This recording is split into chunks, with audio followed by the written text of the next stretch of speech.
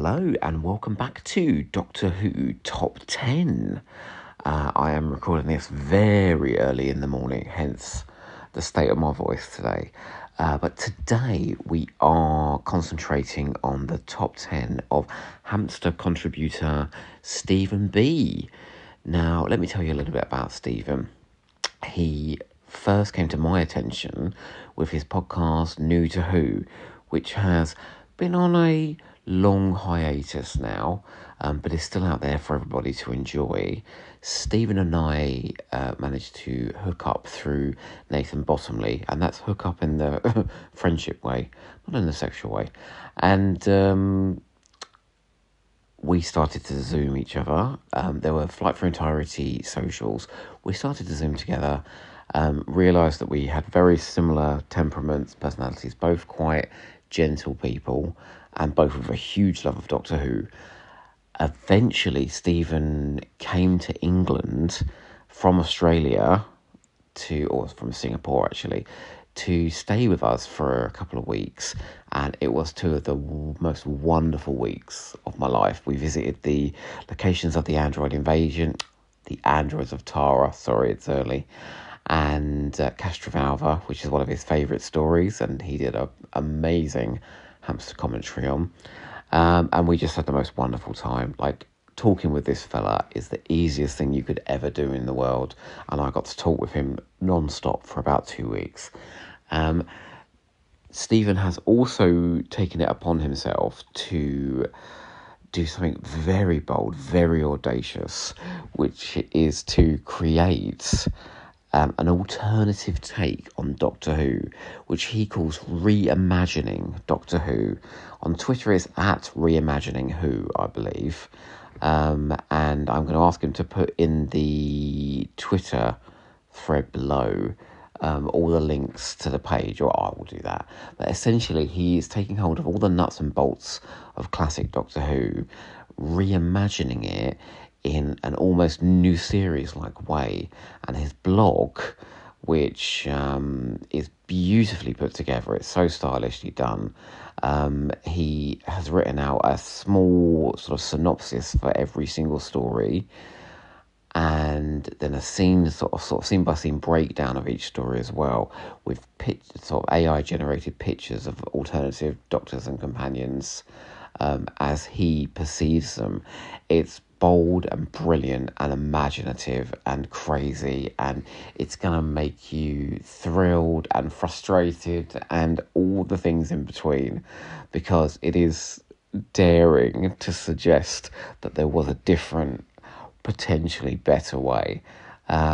If anybody was to undertake this enormous task, of course it was going to be Stephen, and it is as detailed and as brilliant as you can possibly imagine, so check that out. But for now, let's take hold of this gorgeous man's top 10 and see if it chimes with us. So Stephen has given me a top 10, and he's written out an explanation for why with each one. So we're starting with The War Machines, which Stephen says, for a half glimpse of what Hartnell's Doctor looks like in a London transformed and even reborn since his last visit less than 3 short years ago. And you know what? He fits straight in. He does. And in fact, that's not a new thing when you think about Doctor Who later on. It's not a bold thing to have a contemporary London story where the Doctor's working alongside the military. But at that point in Doctor Who's run, just to have a contemporary Doctor Who story was bold. Hartnell's era was bold to the last, wasn't it? And for giving us Polly and Ben, oh my God, I bloody love Dodo's, I'd really like to go to the hottest nightclub in town. All those scenes in the Inferno nightclub are just so unique, aren't they? Even in 60s Doctor Who.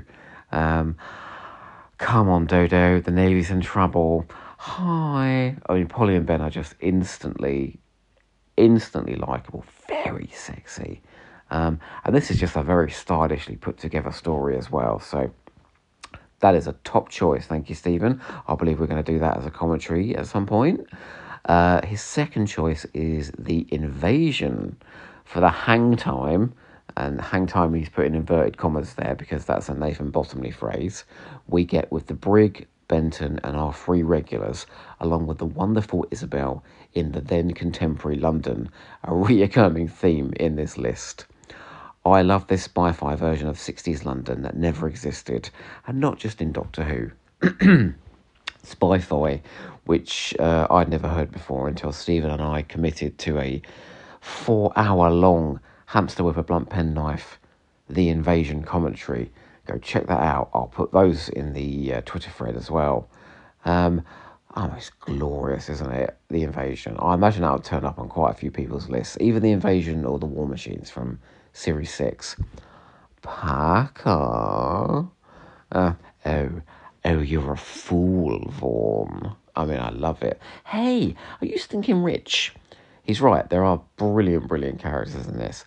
But I also think as well there's some of the most stylishly shot Cybermen scenes as well, especially in the last 3 episodes. Excellent choice. Nothing too objective here so far. Oh, I believe this might have been on every list so far. Or if not on every list so far, it's certainly been on one. Terror of the Autons. And Stephen says, for the target novelisation and introduction of the show's Cozy Warm Blanket, the unit family, which incidentally absolutely includes the villain of the piece. Terror of the Autons, you ham-fisted bum vendor. I refuse to be worried by someone called the Master. He's an unimaginative plodder. It's 4 episodes of craziness, isn't it? Craziness, colour, scares. Was Robert Holmes ever this naughty again? I don't think he was, you know. And I think Dudley Simpson worked into his brief of doing an electronic score. He does a really good job in this, doesn't he? The glug, glug, glug, glug, glug, glug, glug, glug, glug, glug. Da, da, da. Okay, I won't do the master theme, but you know which one I mean. Yeah. The Pertwee's popular in these top 10 lists, I've noticed. He's still very popular. On to one of my favourites, Invasion of the Dinosaurs, for being a perfect rainy Saturday afternoon 6-parter that says so much that is still wrong with our society, politics and culture. Malcolm Holt, who writes a brilliant sort of adventure story, full of incident, full of drama, full of jeopardy, but gives Doctor Who a point as well. It gives it a moral, and it says something about society. Yeah, you're right, Stephen. That's a brilliant choice. Plus, this has Holy Moses, excellent dinosaur. I think this was on Joe Short's list as well, wasn't it? People have got such a hard-on. Well, sorry, Joe Short hasn't got a hard-on. People have got such a love for these dinosaurs, I think. Wonderful. I especially like the dinosaur, the Tyrannosaurus Rex versus the... Oh my God, what's the one with the spikes on his back? Brontosaurus? Diplodocus? Dinosaur on dinosaur action. And I don't mean in a kinky way, in episode 6. And the Doctor and the Brigadier drive under it with a unit jeep. I mean, you don't get that shit on any other show, do you? Oh my God, my other half would be so happy with this next choice. The Android Invasion, for being the forgotten story lost in the folds of your favourite sofa, that is Hinchcliffe and Holmes. Is it flawed? You bet. Is it any good? Even that is debatable. But for Tom and Liz traipsing about the English green and pleasant summertime land while treating us to an episode of The Avengers, it's superb fun. You know, I never used to like this one, and since the man I fell in love with has beaten me round the head, taken me to Didcot, and made me watch it more times than I care to, with 2 separate commentaries with him, he has worn me down, and now I think it's glorious. Get back, Stephen. You know, the real Joe wasn't even wearing a scarf. What have you done with Joe? The next choice is Castrovalva, and he puts, just because, you know, you and I know precisely why, my gentle friend. Now, seek out Stephen's Castrovalva commentary, because he really does an excellent job of using the Target novel as an anchor for that conversation, because he loves the Targets, and he particularly loves Castrovalva. Unfortunately, due to Wi-Fi and how I was recording at the time, Stephen's sound isn't great on that recording.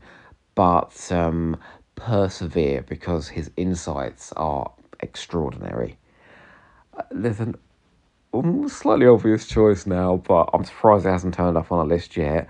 The Five Doctors, for being the only reunion I've ever been part of that lived up to the promise of being fun and funny.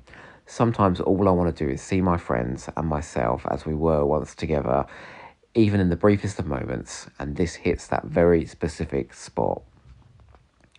Yeah, the Five Doctors, which is exemplified by the brilliant new version on the Blu-rays that came out, it's just a masterpiece. I do wonder whether the direction's a bit ponderous, but I don't think it even matters, because just the joy of seeing Troughton, Pertwee, Davison, clips of Tom Baker, Herndl doing a fine First Doctor impression, all of those companions, all of those monsters, all coming together in a story that's probably the most quotable Doctor Who story. Oh, it's just glorious. It is glorious. Every scene is a delight. Right, on to the new series now. So we've got a couple of new series episodes, one from Rusty Davies' time and one from Stephen Moffat's. So we've got The Girl in the Fireplace, because there comes a time when every lonely little boy must learn how to dance, and because you know what Series 2 means and still means to me, Stephen says. I do. And we probably should talk about The Girl in the Fireplace one day, which I still think is extraordinary. I remember a female friend of mine who had never watched Doctor Who before, but had heard this one was going to be sort of a bit more romancy, stuck this one on, and she phoned me afterwards and left a message and said that was one of the best bits of telly that she'd ever seen. I mean, it is good in terms of production value. So I'm talking about design, lighting, set dressing. It's one of the most beautiful Doctor Who stories. In terms of sort of lyrical, romantic dialogue, I don't think it was ever bettered. In terms of a character study for the Doctor, it's certainly up there. As a performance piece, it's brilliant on every level. I think you get like a 1, 2, 3, bang, bang, bang with School Reunion, The Girl in the Fireplace, and... School Reunion, Tooth and Claw, School Reunion, The Girl in the Fireplace. That is a triple whammy at the start of Series 2, and that's a series that not many people think much of, except for Stephen and myself. And finally, we've got The Beast Below, which is an unusual and brilliant choice, I think, for the tantalising vision of Doctor Who as all-out fairy tale, complete with a moral of the story, while still being about both lovely and loathsome people, but especially England and the English are, can, and should be, and for what you do when you think there are no good choices left open to you. What do you want? What do you want? You do want. The Doctor does. Stephen, I've lost this sentence. You do what the Doctor does and take another choice and make things better. See, I got there in the end. I've never thought much of The Beast Below, so maybe this is one I need to reevaluate. And I've found just the Stephen and Fraser that I can do it with. He says, I can rave about The Beast Below underneath when I said not an obvious choice. Yeah, it certainly is a vivid story, and it is in that very early fairy tale period of Matt Smith's time. I think the interaction between Smith and Gillen might be at its best here as well. Perhaps this deserves reevaluation. I'll get there. He's added an extra one here, The Stones of Blood, for being what the android invasion is, except this time as an episode of The New Avengers, starring a real-life goddess, Mary Tam, as Athena, as Romana to Tom's Odysseus as the Doctor. See, he is brilliant. Wow, what a great observation. And of course, The Stones of Blood you get, in the cause of science, I think it's our duty to capture that creature. We could track it to its lair. Come on! Oh, and the scene with the hikers as well. She turns up on Iceworld later on, that woman. So maybe she didn't die after all. It is glorious, The Stones of Blood. It's so funny. I think line for line, it's as funny as City of Death. And I think it has some proper scares. It has some brilliant Dr. Romana moments. It is just sublime throughout. And that is Stephen's list. What an amazing list. You're going to hear a lot more from Stephen in the future. We've got some more exciting commentaries planned. But in the meantime, take a look at Reimagining Doctor Who. The man's a genius. And just for the daring to take on such a insane task and do it with such detail. Oh, he's wonderful. Stephen, from me to you, mwah, I love you, my friend.